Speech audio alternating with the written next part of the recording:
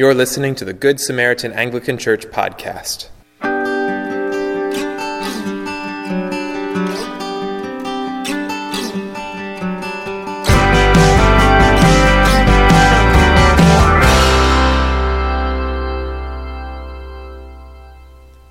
The following sermon was recorded on Sunday, September 9th, 2018. A reading from the book of James. Know this, my beloved brothers.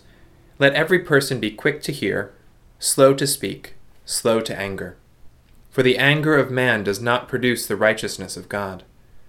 Therefore put away all filthiness and rampant wickedness, and receive with meekness the implanted word, which is able to save your souls. But be doers of the word and not hearers only, deceiving yourselves. For if anyone is a hearer of the word and not a doer, he is like a man who looks intently at his natural face in a mirror. For he looks at himself, and he goes away and at once forgets what he was like.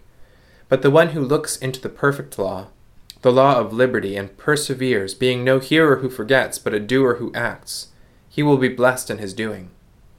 If anyone thinks he is religious and does not bridle his tongue, but deceives his heart, this person's religion is worthless. Religion that is pure and undefiled before God the Father is this, to visit orphans and widows in their affliction, and to keep oneself unstained from the world. The word of the Lord. Thanks be to God. In the name of the Father, and the Son, and the Holy Spirit. Amen. Please be seated. My parents live in Massachusetts, as many of you know, and we were visiting them just a few weeks ago. And very close to their house is the town of Plymouth, Massachusetts, which is, of course, famous as the site where the Pilgrims first landed and built their community. And one of the things that I like about visiting my parents, aside from the fact that we get to visit my parents, is that we also get to visit this place called Plymouth Plantation, which is a historic recreation of what that Pilgrim village might have looked like, with historically accurate houses, costumes, and the people who work there actually dress up as the Pilgrims, and when you talk to them, they talk in character, as if they are that pilgrim. So you can't ask them a modern question, because they'll give you a confused look and a confused answer. Kind of fun. But one place that's outside of that pilgrim world is the Craft Center. And in the Craft Center, there used to be a man there who did 16th century woodworking. And it was very different from the way we do woodworking now, of course, because there weren't any power tools. So everything he did was with hand tools. But he also had a very specific, special technique that's different from the way we do woodworking today, and that's that he worked with green wood. Now, green wood is wood that hasn't been dried. Now we dry wood in a kiln, and we get it really hard before we start working on it. And especially if you're working with a hardwood like oak, you really need power tools to do anything productive with it. But this man would take green oak, and he would split it, and he would work with it while it was still wet, which made it really easy to work with his tools. And I thought this was fascinating. It was just a completely different approach to woodworking. So I started reading articles about this. I started buying and reading books about this and watching videos about this. I even bought a few of the kinds of tools you might use for this kind of woodworking. But I did make a spoon once. It wasn't a very good spoon, but it was a spoon. You couldn't really eat with it, but you might stir something with it. And that's as far as I ever got. I never made a box. I never made a chair. I never made a stool. I had visions of doing these things, but I never actually did it. I never put these things I was learning into practice. And if you really want to know something, you can't just fill your head with knowledge about that thing. You have to put it into practice. And it's the same thing with our faith, and especially with the scriptures. To get something out of God's word, it's not enough just to fill your head with facts about the Bible so you can win on American Bible Challenge. What you have to do is do what it says. You listen to what it says, but then you put it into practice. You do what it says. And in the epistle this morning, James tells us that we need to be doers of the word and not hearers only. He says, "Be doers of the word and not hearers only, deceiving yourselves. For if anyone is a hearer of the word and not a doer, he is like a man who looks intently at his natural face in a mirror, and then he goes away and forgets what he looks like." That's what it's like if we read the word without putting it into practice. But he says that this is deceiving ourselves. How is it deceiving yourself to read God's word and not put it into practice? Well, I think it has to do with the fact that we can lull ourselves into a sense of comfort that by resting in our religion, we have found salvation. We might say something to ourselves like, well, I go to church, so I'm okay. But this is a passive sort of a religion. It's a passive religion in that it doesn't impact our lives. It doesn't change us as people. It doesn't draw us closer to God, and it doesn't make us more holy. Similarly, one commentator on this passage says, "It is possible to be unfailingly regular in Bible reading, but to achieve no more than to have moved the bookmark forward. This is reading with an unattentive spirit. The word is read, but it is not heard." And it's really easy to do that. We can get so focused on moving the bookmark forward in our Bible that we don't take time to really think about or process or apply the things that we read in these pages. And so you can read a lot of scripture and not get anything out of it.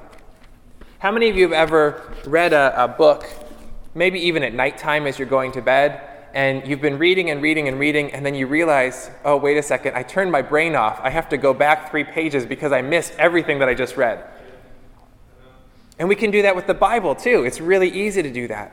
When we're tired, when we're first waking up in the morning, when we're going to bed at night, or when we're just thinking about something else, it's really easy to be productive in reading the words, as in our eyes glance over the pages, but not really think about or meditate on what's been said and not at all apply it to our lives. And those second 2 pieces are just as important as the first. You can't apply God's word if you're not reading it, so obviously that's important. But if you're reading it but not applying it, the reading is of little or no value. It's not enough just to read it. We have to put it into practice. Our God is active, and he desires active religion. He wants us to actively go out and serve. He wants us to be active in resisting the temptations of the world. And this is the action that we are inspired to by the scriptures, if we take the time to let them settle down into our hearts and minds and bear fruit in our lives. 2 Timothy has some wonderful words to say about the scriptures. This is sort of the go-to passage when we're talking about what the scriptures are and what they're good for. But here Paul says to Timothy, all scripture is breathed out by God. So every word of this Bible comes from God himself through human authors. There are 2 authors of the Bible. There's probably 50 or 60 authors of the Bible, because there's God and then there's all the people that actually wrote the words down. And it's through the filter of that human person that's writing the words down, but it's all breathed out by God or inspired by God. And so God, the Spirit, speaks through the biblical authors as they write down the words on the pages. And so all of it comes from God. It's all God's authoritative word. All scripture is breathed out by God. But what's it useful for? It's useful for teaching, for reproof, for correction, and for training in righteousness. Hear this, though, that the man of God or woman of God may be complete, equipped for every good work. That the man or woman of God may be complete and equipped for every good work. That's the goal of reading these scriptures, of learning these scriptures, of being in Bible studies, of all the different things that we do with the scriptures. The goal is that God may use them to make us complete and equipped for every good work. The scriptures are supposed to form us. The scriptures are supposed to change us. The Bible is indeed intended to change us and to have an impact on our lives, just like the image of a mirror in today's passage. James compares the Bible to a mirror. He says, if anyone is a hearer of the word and not a doer, he is like a man who looks intently at his natural face in the mirror. For he looks at himself and goes away and at once forgets what he was like. Now think for a moment about your getting ready this morning. And how many of you used a mirror when you got ready this morning? I did. It's often a part of our getting ready routine. Now, think about what your face looked like in that mirror. Can you remember it? What do you really look like? It's hard to remember what we actually look like. It's hard to remember you can maybe remember some features of your face, maybe some things that stick out to you, but it's really hard to remember what your face actually looks like. And that's what we do when we go to a mirror. We look and we study the mirror closely, but then we walk away and we forget about it. And it's easy to do that with God's Word. But there's another way that God's Word is like a mirror. And that's that when we look in the mirror, especially when we're getting ready, we're looking in the mirror to help us. Now, I know there might be some people that shave without a mirror. I can't imagine shaving without a mirror. I think it would be a disaster. Or cutting my hair without a mirror. I just don't know how I would do it. Because you need the mirror to guide you. The mirror lifts up an image of yourself, and it shows you what you're looking like. But it also gives you a guide on what you are hoping to look like, and you can make the effective changes you need as you shave or you put on your makeup or whatever it is that you do looking at a mirror when you're getting ready in the morning. The mirror helps you to get ready. It helps you to put on your best self. And that's what God's Word does for us. When we read God's Word, it's like a mirror. And when you look at a mirror, you're not looking at a mirror just to look at the mirror. You're looking at the image that's in the mirror. And the image that the Scriptures show us as we look in here is ourselves, just like you're looking at a mirror in your bathroom. They reflect back to us who we really are. They reflect back to us our sinful nature. They convict us of the places where we're going wrong. They show us the places where we don't look like we're supposed to look. And then they help us to have a plan for correction and change that can, with God working in us, make us the different people and change our face so that we are the people that we're supposed to be. The Scriptures are very much like a mirror, as James is saying. When we read the Scriptures, we have to apply them.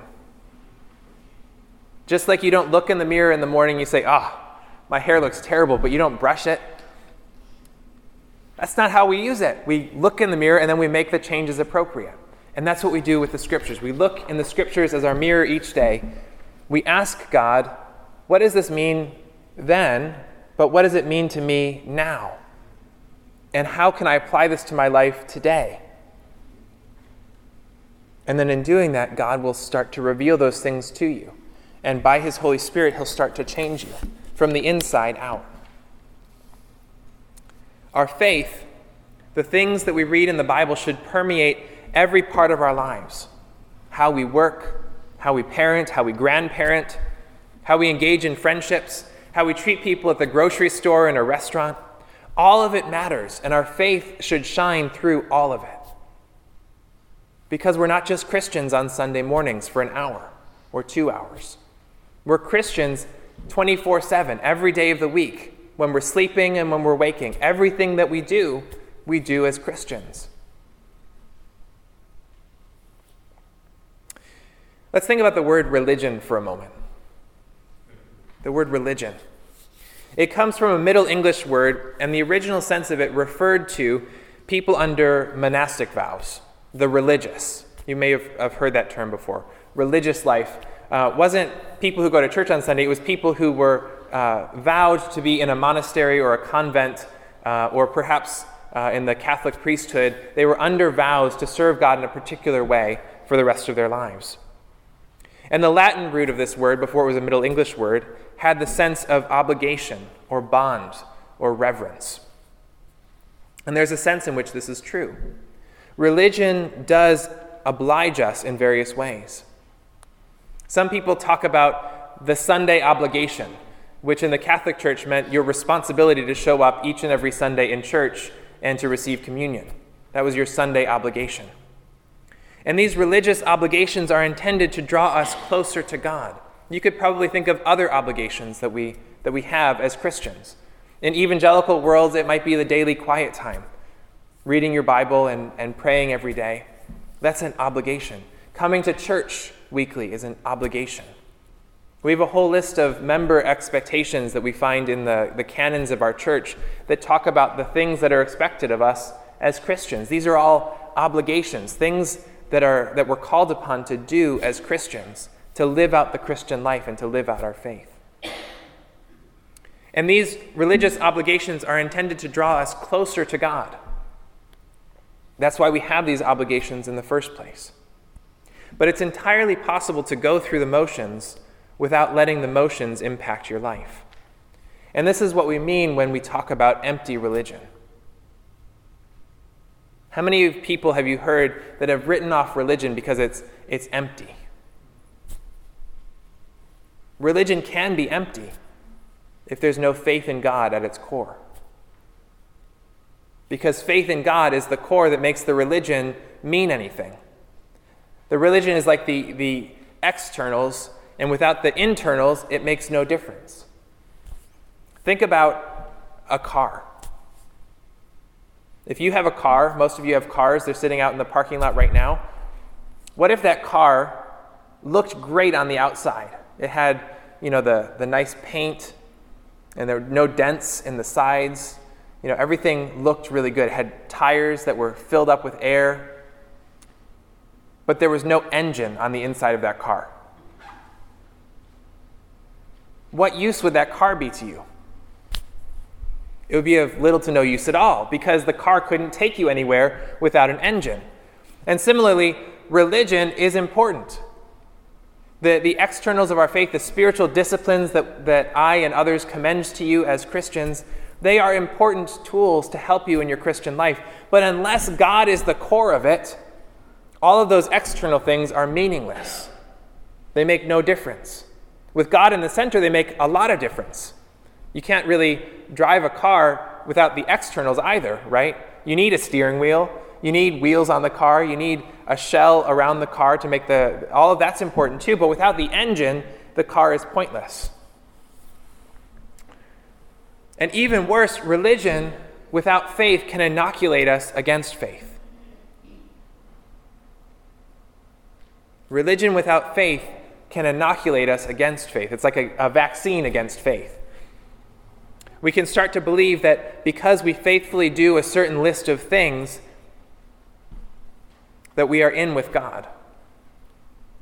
And this is what's known as works righteousness. The idea that I am righteous because of the works that I do. It's our attempts to earn our ticket to heaven. Actually earning with our own works our ticket to heaven. But there's only one person who can get us safely into heaven, and that's Jesus Christ himself and what he's done for us on the cross. Religion is a good and necessary thing, as I've already talked about, but unless it's coupled with a living relationship with the living God, it is useless. It's like that same car, even with an engine, spinning its wheels on a treadmill and going absolutely nowhere. That's what religion does for us without a living faith in the living God. There's a really troubling passage in the Gospel of Matthew. It's one we don't often like to look at because it really challenges us as Christians. But Jesus said it, and so we should listen to it. He says, this is chapter 7 of Matthew, "Not everyone who says to me, 'Lord, Lord,' will enter the kingdom of heaven, but the one who does the will of my Father who's in heaven. On that day many will say to me, 'Lord, Lord, did we not prophesy in your name and cast out demons in your name and do many mighty works in your name?' And I will declare to them, 'I never knew you. Depart from me, you workers of lawlessness.'" What is Jesus saying there? He's saying that there are some who are doing great works in his name, but all of those works are meaningless unless they know him. That knowing Jesus is the most important thing about it. And all of those things that we do for Jesus, those flow out of the living relationship that we have with him. They don't cause the living relationship with him. That's faith in Christ. That's the only way to have that living relationship is faith in Christ. And without that faith in Christ, all of those extra things do what I was just saying. They inoculate us against faith. They make us think that we are in with God. We're crying, Lord, Lord. We're prophesying. We're casting out demons. We're doing all kinds of stuff for Jesus. But unless we know him, unless we have a relationship with him, it doesn't matter. It's meaningless. We can believe all the right things, but if those beliefs don't change the way we live, none of it will matter. James says in 2:19, even the demons believe. God's not about head knowledge. It's not about acknowledging that God exists or acknowledging that Jesus died on a cross. That's all well and good. We need to believe that God exists and that Jesus died on a cross. But that belief has to go further than that. It has to go to a place of trust and relationship, where we stake our entire life on Jesus and what he's done for us. That's what it means to have faith in Jesus. Even the demons believe that God exists, but they haven't put their faith in him. So how do we keep from deceiving ourselves with empty religion? As I said before, it all has to do with having a living relationship with the living God and letting his word impact our lives. Don't let it just be an external thing. Let it sink deep into you. Meditate on the scriptures. Let them change the way you live. Let them change the faith that you have in God. Let them draw you closer to him. Let them put all of your trust and reliance and hope on Jesus. Thomas Cranmer, who was one of the great founders of Anglicanism, the first Protestant Archbishop of Canterbury, the one who wrote our prayer book and did much of the work necessary for the English Reformation, he wrote this in one of his sermons. He said that we need to have a lively or living faith. He wrote, "Be sure of your faith. Test it by your living. Look upon the fruits that come of it. Mark the increase of love and charity by it towards God and your neighbor. And so shall you perceive it to be a true and lively faith. If you feel and perceive such a faith in you, rejoice in it and be diligent to maintain it and keep it still in you. Let it be daily increasing and more be well working, so shall you be sure that you shall please God by this faith." God wants us to have a living faith in him. Not a dead faith, but a living faith. Not an intellectual assent to his existence, but a deep and abiding trust and friendship and love for him. I went to church for a lot of years before I figured this out. I knew all of the right Sunday school answers. We had these cool Sunday school pins. In my Sunday school, you had the first pin that you got just for attending Sunday school. But then each year that you attended Sunday school, they had these little hooks with another little thing, and they would hook onto the one below, and it hung on there kind of like a shop sign. And you could get a lot of these. They could really go down like all of your chest if you attended Sunday school for enough years. And I was that kid. I was there every week. I had lots of gold stars on my attendance chart. When the Sunday school asked questions, I was the one who knew the answers, but I didn't have a lively faith in God. And I knew something was missing. I just didn't know what it was. And I didn't figure it out until I went to a youth retreat when I was about 16 years old. And when I was there, one of the adult leaders who was praying with the kids during ministry time, he spoke to me and he gave me a word from God, and he said, "Chris, you're relying on your parents' faith to get you through, and you need to own it as your own faith." And so I went back to my seat and I quietly prayed and I offered my life to God, and that made all of the difference. That's the beginning of my relationship with God, my lively faith. Before that, I believed in God. I would have always considered myself to be a Christian before that point. I never doubted God's existence or that Jesus died on the cross for me, but I didn't have a lively faith until that moment. And in those moments, my eyes opened up, and I could see and hear God for the first time clearly. God wants a relationship with you, with each and every one of you. He desires it so much because he loves you so much. And if you've never taken the time to get to know God personally, there's no better day than today. Talk to me about it. I'd love to guide you through that. Now, if you've already got this kind of relationship, you need to deepen it each and every day through prayer and the reading of Scripture, like Thomas Cranmer was saying. He said, if you feel and perceive such a faith in you, rejoice in it and be diligent to maintain it. Your faith has to be maintained and sustained through daily disciplines. Keep it still in you. Let it be daily increasing more and more. Who of us couldn't use more faith in God? Who of us couldn't trust God more in our lives? All of us could. Because none of us are perfect, and all of us are growing into the full stature of Jesus Christ. All of us are continuing to grow into the people God's called us to be. And so while one of my goals for this church is that we'd be full of mature Christians, we are never fully mature Christians until we stand face to face before the Lord. It's always a path towards greater maturity. Even the 95-year-old Christian who's been worshiping in church for years and years and years and has a deep faith in Christ, even she or he still needs to grow more in his or her faith. So how do we do that? James says in our passage today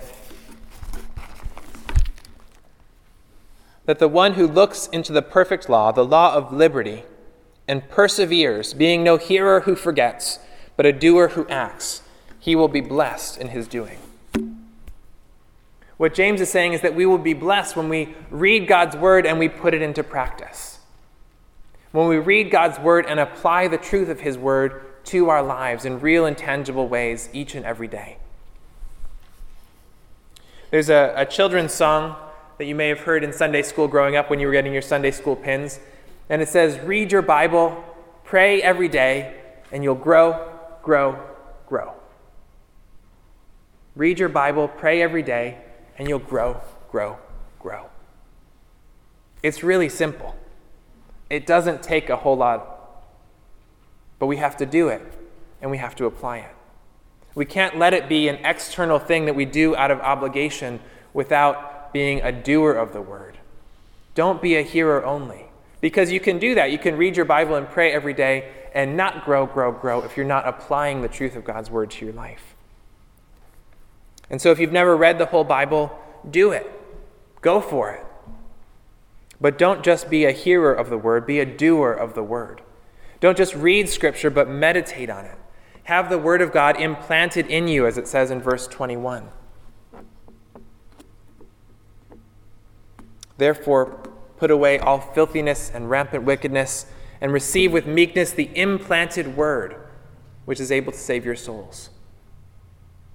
Let God's word sink deep down into you and impact every area of your lives. But whatever you do, please don't just go through the motions. When you come to church, don't just come for the sake of coming. Come to worship the living God. When you come forward to receive communion, cherish the moment and know that you are feeding on the very body and blood of our Lord Jesus Christ.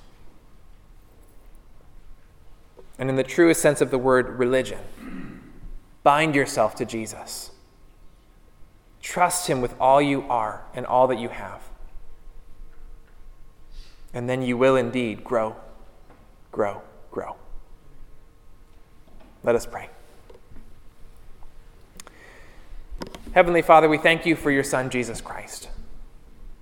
We thank you for your deep love for us and the deep love that Jesus has for us, that he was willing to sacrifice himself on the cross so that we might be reconciled to you.